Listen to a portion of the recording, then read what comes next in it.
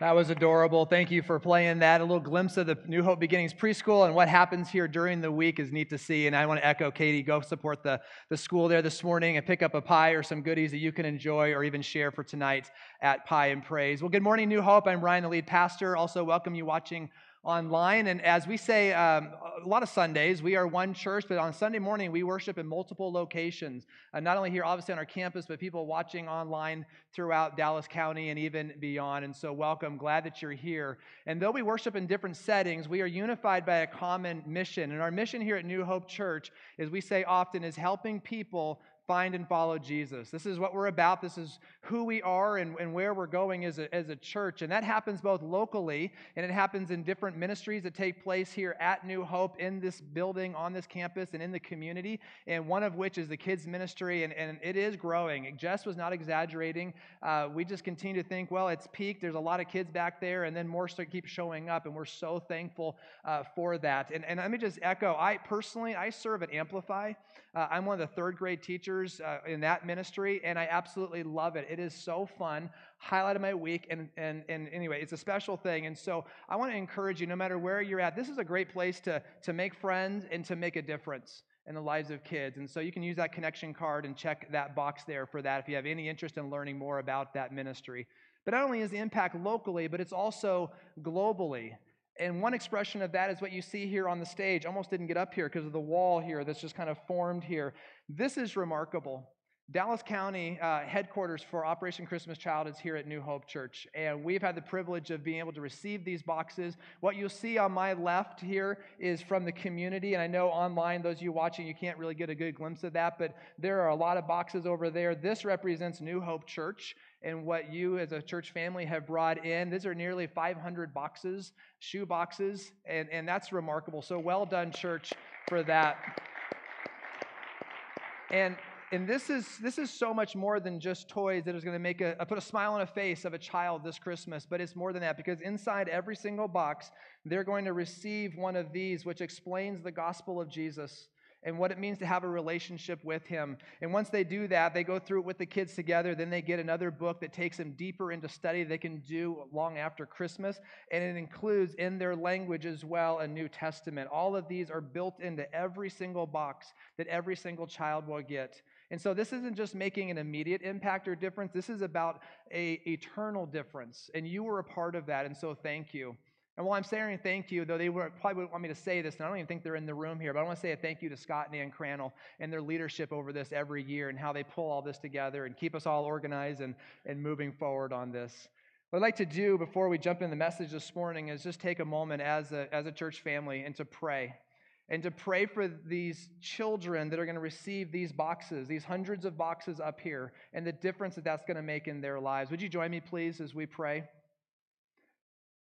Father, this is a privilege to be a part of. And Lord, as we already articulate our mission to help people find and follow Jesus, in this case, we're praying for these children. And these boxes are going to go to nations that we don't even know here this morning, spread around the world, that's going to bring a smile to a young boy or a young girl.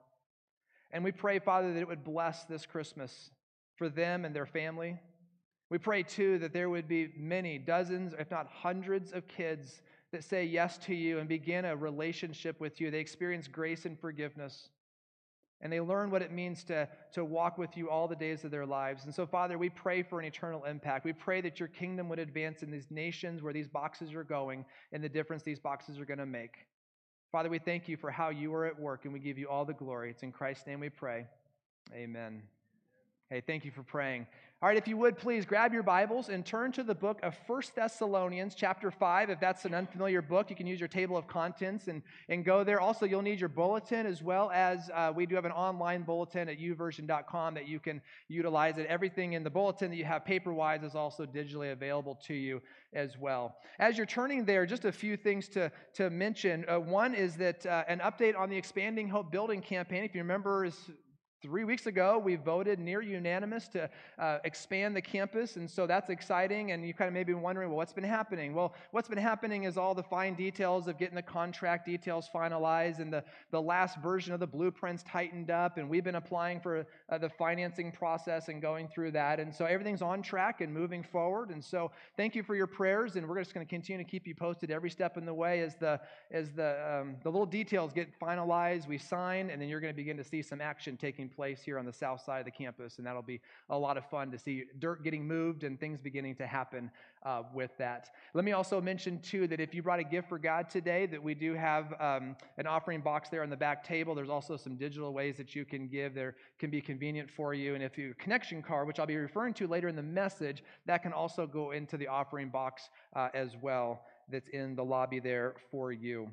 All right, just some review here for Living Ready and where we're at. In fact, we're almost done here with the book of 1 Thessalonians. We're in the last chapter now this morning. But remember, this is a book that's all about helping you and I to live ready, to help us to learn how to both believe and behave, believe today and behave today as if Jesus were coming back tomorrow. And the setting for this book is one where Paul and his missionary team, they journeyed to this capital city of Thessalonica. This is a city about 250,000 people in population at that time. It was a capital city. It was a busy city.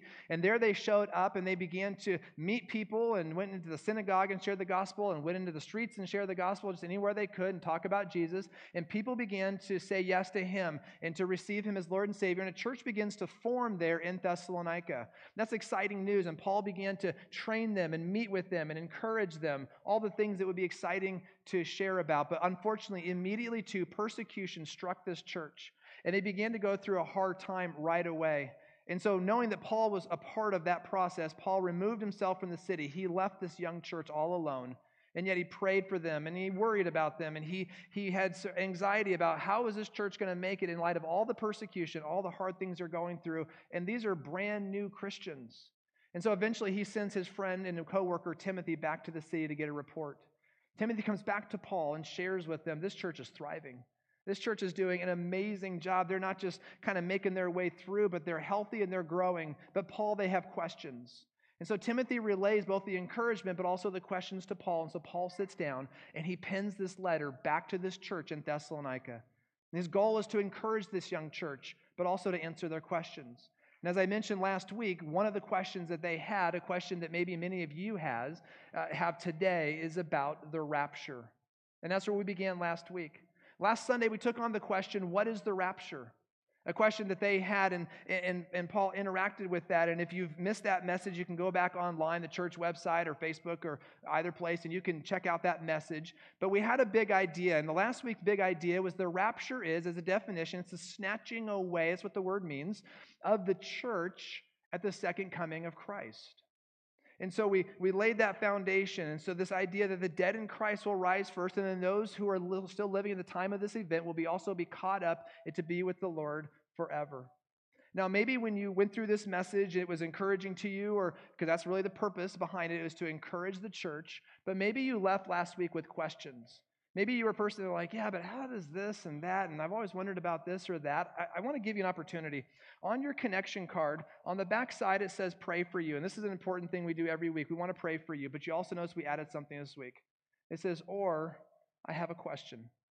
And if you have a question, either from last week's message or about something I'm about to say here in a few minutes in this morning's message, I want to encourage you to write the question on here, and I will personally email you, every single person this week, and answer your question to help you through this process as we learn together about this important topic of the rapture. So I don't want you sort of left scrambling and wondering and can't put the pieces together.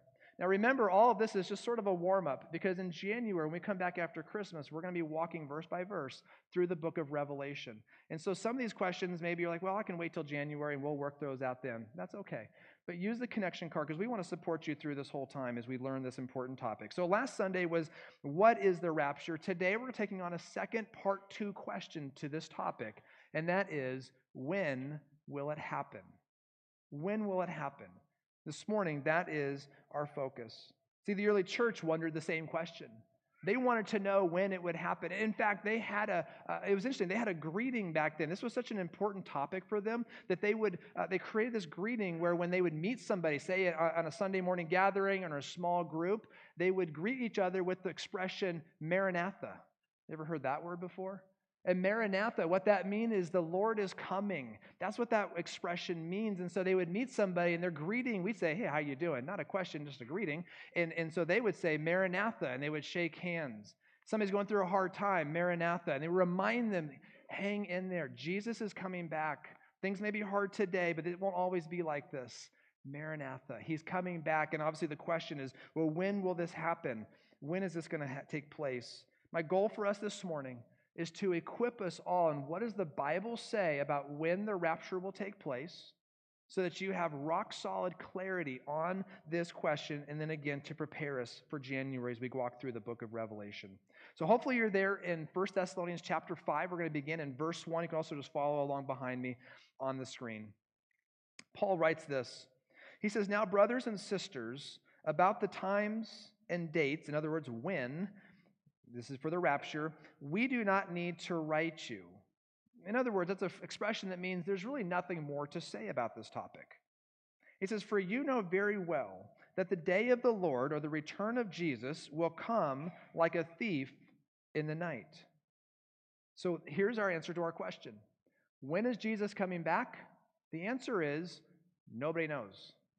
So if you came here today hoping to hear like a date, like October 10th or whatnot, I'm sorry to disappoint. Nobody knows. Nobody knows. And this figure of speech, of course, is given here. It's going to be like a thief in the night. And obviously, thieves don't text you. Hey, just so you know, next Friday, about midnight, I'll be there. Like, they don't do that, right? It's a surprise. They show up unexpected, and that's what this is like. Now, Jesus said the exact same thing that Paul borrows from. Look at these verses. You don't have to turn there, but just look at these on the screen here. This is from Matthew chapter 24. It says, therefore, keep watch. Jesus talking. Keep watch, because you do not know on what day the Lord will come, but understand this. If the owner of the house had known at what time of night the thief was coming, he would have kept watch. It would not have let his house be broken into. So you also must be ready, because the Son of Man will come at an hour when you do not expect him. Another one, Mark chapter 13. But about the day and hour, again, of his return, no one knows, not even the angels in heaven, nor the Son, but only the Father. So you can't get any clearer, can you? Nobody knows when Jesus is coming back. And if anybody you meet says, or hear in the news, or whatever the case may be, it says that they know when Jesus is coming back, they don't know what they're talking about. That's the bottom line. Nobody knows, but sadly, church history is packed with embarrassing examples of people who almost just couldn't resist themselves, and they had to pick a date and they had to pick a time. Just a few examples. The year 1000 AD, that was a pivotal year. I mean, you go to 4 digits, I get it, that's kind of a big deal. New Year's Eve, 999 AD, was on a Sunday. Europe freaked out. They were sure Jesus was coming back at midnight in the year 1000. Churches were packed and came with suitcases, they're ready to go, this is it. Jesus is returning that night. They let the prisoners go free. I mean, all of Europe was absolutely certain that Jesus was coming back the year 1000. Didn't happen. Or how about a little more contemporary? 1988. Edgar Weisenhuth, how do you say his name? Weisenhuth, he was a NASA engineer, but he wrote a book and predicted that Jesus was coming back in September of 1988. Some of you might remember this book that came out, 88 Reasons Why the Rapture is in 1988. Sold almost 5 million copies. Didn't happen. There's been a number of religions that have begun by date setters. Seventh-day Adventists, Jehovah's Witness, those religious movements came out of date setting. And so we have these multiple examples, and there's even more contemporary ones than that, where we almost can't resist setting a date. But I want to encourage us all this morning, rather than giving attention to worrying and wondering and date setting, we need to give our attention elsewhere. In fact, here's your first fill in the blank this morning on the backside. My encouragement for all of us this morning, that we would live ready. How? By focusing on service and not speculation. Focusing on service and not speculation. Speculation is a waste of time. And honestly, it makes the church look dumb. We need to live ready by focusing on service. So here's another way of saying the same thing. Next fill in the blank, it's this. I want to encourage us to live like Jesus is returning soon, but to love like he's returning later. You say, what does that mean?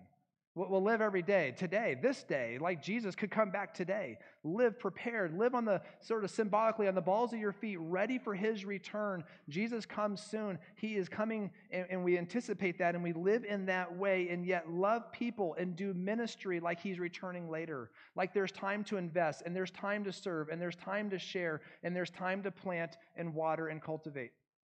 Do all of those things. Live like he's returning soon, but love like he's returning later. Paul continues. Let's keep going in 1 Thessalonians 5 as he takes on this topic. Verse 3 says, while people are saying peace and safety, destruction will come on them suddenly, as labor pains on a pregnant woman. And they will not, and this is, by the way, emphatic in the Greek, they will not escape. But you, brothers and sisters, are not in darkness, so that this day should surprise you like a thief. In other words, Paul's saying here, like you church, us included this morning, you have insider information. Stock market, that's bad. For us, the church, this is good. You have insider information of what's happening. You're prepared. You know what's going to come. So live in light of that. He finishes, he says, you are all children of the light and children of the day. We do not belong to the night or to the darkness. There it is. It's so clear. Jesus is coming back. Live ready. We don't know when, but he's coming. And the thing about a church, a gathering of Christians, is though we hold tightly to the reality that he's coming back, we don't all agree about how this works out. We don't all agree about the timing in terms of when is this going to take place. In fact, when it comes to the rapture, this is one of the most fiercely debated topics in really all the Bible. And I want to take a moment sort of on this point to just highlight something here at New Hope Church. See, we at New Hope Church, we have different types of beliefs, if you will. Some beliefs, we call them closed-fisted. And these are beliefs that are convictions that we as a church stand on and we will die for. They will never change. It's in the DNA of who they are, and they come out of Scripture. And these are things that again, they're close-fisted. They're non-negotiables. So, for example, the return of Jesus, that's a non-negotiable. The Bible is clear he's coming back. That the rapture is a real historical event, non-negotiable. We hold tight to that. But there are other beliefs that we would describe and say they are open-handed. Open-handed. The idea of this is that though we have beliefs, we as a church family may hold differing beliefs on that given topic, and yet it doesn't impact that we can be in unity. That we can gather together, that we can be one church on one mission, loving each other as we serve together to make a difference and to see his kingdom advance. Some are tight-fisted, are closed-fisted, some are open-handed. I want to encourage us and suggest this morning that when it comes to the timing of the rapture, that is an open-handed topic. That people, even just in this room, on campus, or watching online, we hold differing views on this. Specifically, there are three primary views that people hold about when Jesus is coming back or when the rapture will take place. What I want to do now is I want to share with you briefly these three views. And I don't mean this to sound like a classroom or academic. In fact, I'm going to keep it very short and very brief. But hopefully this gives us all an idea of the differing ways people and theologians over the centuries have identified how this could work. And so I'm going to lay these out for you here quickly. But before I do, and before I share these views, I need us to understand something called the tribulation. The tribulation. This is something that we're going to take on in deep detail in January when we go through the book of Revelation. But I want to give us a definition because the tribulation is a key player on this topic. Here's our definition for it. The tribulation is a 7-year time of judgment and destruction on the earth. This is what it is. This is a strategic time in God's plan. It's not purposeless. It is a time of judgment. It is a time of destruction, specifically at a time of judgment on the nation of Israel. There is a significant purpose for this time. But everything in the end times, as we talk about the return of Jesus, sort of pivots around these 7 years. And so, in light of sort of that just brief introduction here, let me share with you these three views that lay out how we can think about this timing of the rapture that we have with an open hand perspective. Here's one, the first one. It's called the pre-tribulation view. And it's a fill in the blank there for you for your bulletin. Try to do a visual to help you out. You'll see the box there in the center is the tribulation. It's a 7-year time. It's divided up in half. There's the tribulation and the great tribulation. The first half is bad. The second half is worse. More details on that later. But in this view, the rapture happens pre or before the tribulation, the 7-year view. And so in this view, the rapture, the church is snatched away before the 7-year tribulation, which means the church then will not endure the 7-year tribulation. The church is removed. Now, maybe hearing that, some of you are like, that's my team. I'm pre-trib. I like that. I don't want to go through the 7 years. But regardless, this global event that will absolutely sort of upend everything to have this rapture event take place in real time history, it's going to be a real thing that takes place. You can imagine the chaos that will ensue. And a pre-tribulationist will sort of lay out the narrative in this way. The rapture will take place, the dead in Christ first, those who are living snatched away. This will create, again, global chaos. In that chaos, and we know politicians never let chaos go unleveraged, there will be an opportunity there to pull together through a charismatic leader on a platform of peace to pull together a one government system. And in that one government system there, they will be able to leverage certain power and things that will take place in the end times. And though this person begins on a platform of peace, which we know from Revelation and we'll see later on, it will pivot, and later on this leader will be what is known as the Antichrist. But this Antichrist character will do something rather remarkable. And that is he will figure out, and I can't figure out how it's going to happen, but God knows, is that he will sign a pact with those powers that be in order that will allow the temple, the Jewish temple, to be rebuilt on the Temple Mount. The Muslims currently control that space. How that will happen, I do not know. But there will be the temple, the pact will be signed to rebuild the temple. On the day that pact is signed, the 7-year clock begins for the tribulation, for the return of Jesus. That's the narrative for a pre-trib view. How about the next one? Jump to the end. Post-tribulationism. Post-tribulation is a view that holds that the church, as you see, will go through the 7-year tribulation. They will experience every piece and part of it. At the end of the tribulation, there will be an event that will lay out, such as what I try to demonstrate there through the visual, that the rapture will happen at the end of the 7-year time frame. And so the church, dead in Christ, living first, will be snatched up, and then will immediately, or near simultaneously, then return and come right back with Jesus. It's sort of an up and then right back down. That would take place at the end of the tribulation view. There are several religions. For example, Roman Catholics would hold this view, and some others this perspective here. Here's another view, the third one, and this is mid-tribulation. Hopefully the name sort of makes sense now because it's all placing it in the relationship of the tribulation. And this is a view that says that the church will go through part of the tribulation, namely the first half. This is a view that says in the mid of the tribulation, that approximately the end of Revelation chapter 11, when the seventh trumpet blares there in that section in Revelation chapter 11, that is synonymous with the trumpet of the rapture. And so the church will then at the midpoint of the rapture be snatched away. They will be spared from the great tribulation, but the church will have to go through the first half of the tribulation there. And then the return of Jesus, of course, is always at the end of the 7-year tribulation. Now, I put in parentheses there the pre-wrath view. That is a fourth view that some people hold, and that is very similar. It's sort of a mid-tribulation view, but it places it closer to Revelation 6. We made it. Hopefully that was interesting. Hopefully that was enough there to, if nothing else, that you see, okay, so the Bible has different perspectives, or Christians seem to have different perspectives on the Bible that puts it either at the beginning, the middle, or the end of the tribulation. So which one is it? It's open-handed. Again, many of you could be pre-trib. Some of you could be post-trib. Some of you mid-trib or pre-wrath. I won't even tell you my view. It doesn't matter. It's important, but not for the unity of the church and who we are. Here's what we hold to, closed fist. It's going to happen. It's going to happen. And he knows. Only the Father knows the timing. And so we live ready in light of that. We live ready that he is coming back. And that's what we hold to. And that's what we remember this morning. So what do we do with this? I want to close with one last verse. verse 6 of 1 Thessalonians 5.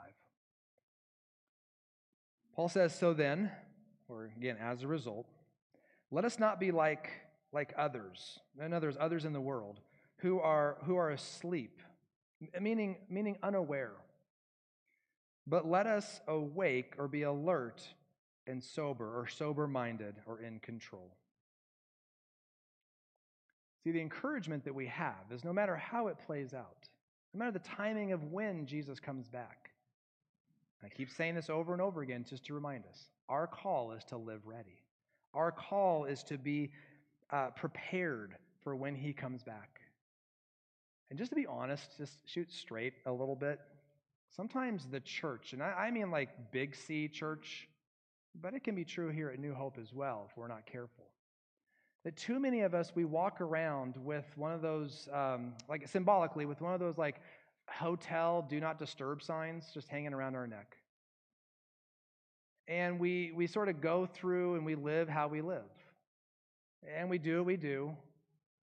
And we have church on Sunday, and that's good and fine, but it doesn't really splash over and impact every part of our lives. We strive to live our best life and do what we think is most important. And oftentimes our lives look very similar to everybody else in the world. Symbolically, it says, God, inspire me, but don't convict me, and do not disturb. But part of living ready is coming to a place where we say, God, I need you to disturb. I need you to transform. I need you to work in me. I need you to help me to become more like your son. I don't want to be the same person a year from now that I am today. God, work in my heart. I invite you, or I surrender to you our lives. That's what it looks like to live ready. And it means that we live like he's coming back today. Today could be the day. It could be tomorrow, next week, 20 years from now, I have no idea. But live ready. Live today in light of that day. But love people like he's coming back delayed and for a long time. Love, serve, share.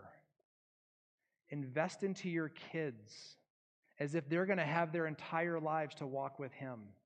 Everything in your life, live like he's coming back today, but love like he's coming back later. And watch how God works in you and through you to make a difference in the world. As we say here, to help people, you and I, all of us together, help people find and follow Jesus. That's what we're about. Would you pray with me? I'll invite the worship team to come on up.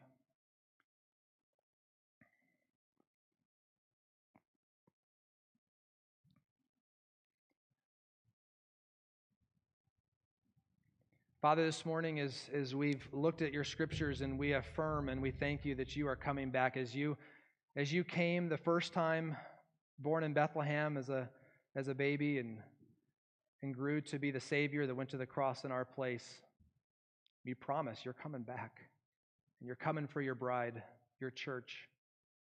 And so, Father, help us as your bride to prepare and to live ready for that day when that trumpet does sound and you return and we're with you forever. But Father, we are here today. We have work to do. We have a community to reach. We live in a county, Dallas County, that is filled with hurting people that are struggling and searching, don't have hope, and they need you, Father.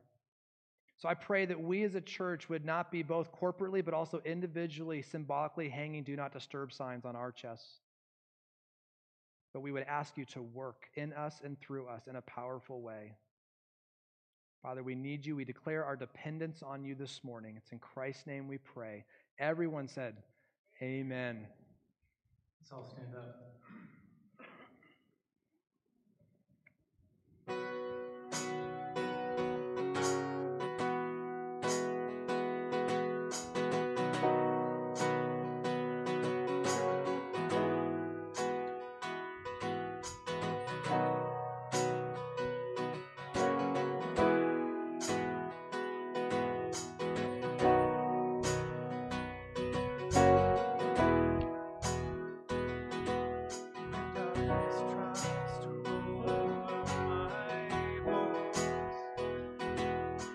sorrow comes to steal the joy I owe,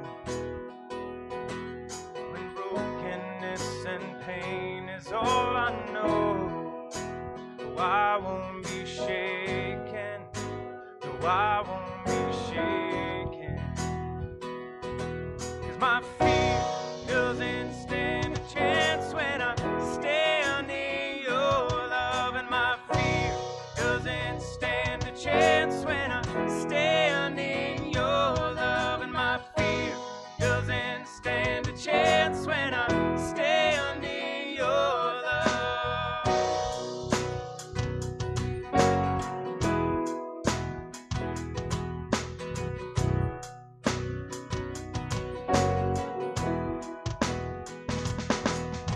Shame no longer has a place to hide, and I am not a captive to lies, and I'm not afraid to leave my past behind. Oh, I won't be shaken, no, I won't be shaken, 'cause my fear doesn't stand a chance when I'm standing in your love, and my fear doesn't stand a chance when I stand in your love, and my fear doesn't stand a chance when I stand in your love.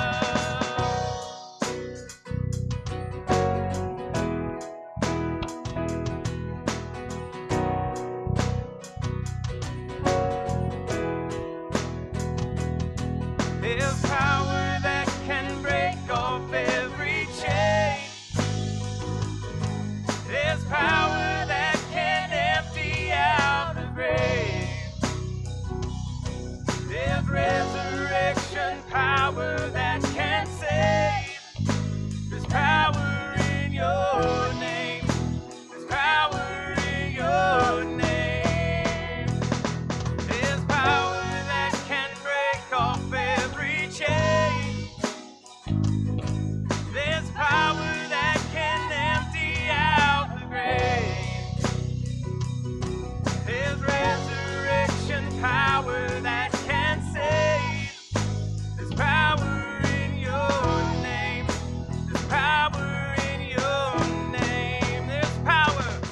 There's power that can break off every chain. There's power that can empty out the grave. There's resurrection power that can save. There's power in your name. There's power in your name. 'Cause my fear doesn't stand a chance when I stand in your love, and my fear doesn't stand a chance when I stand in your love, and my fear doesn't stand a chance when I stand in your love.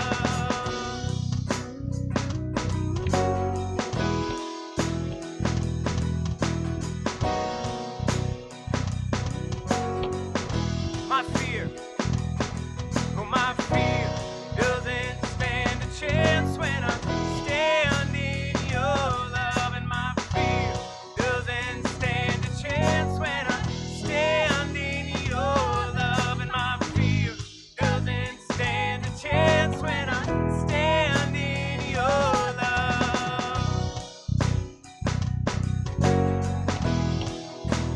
Thanks for worshiping. Have a good week.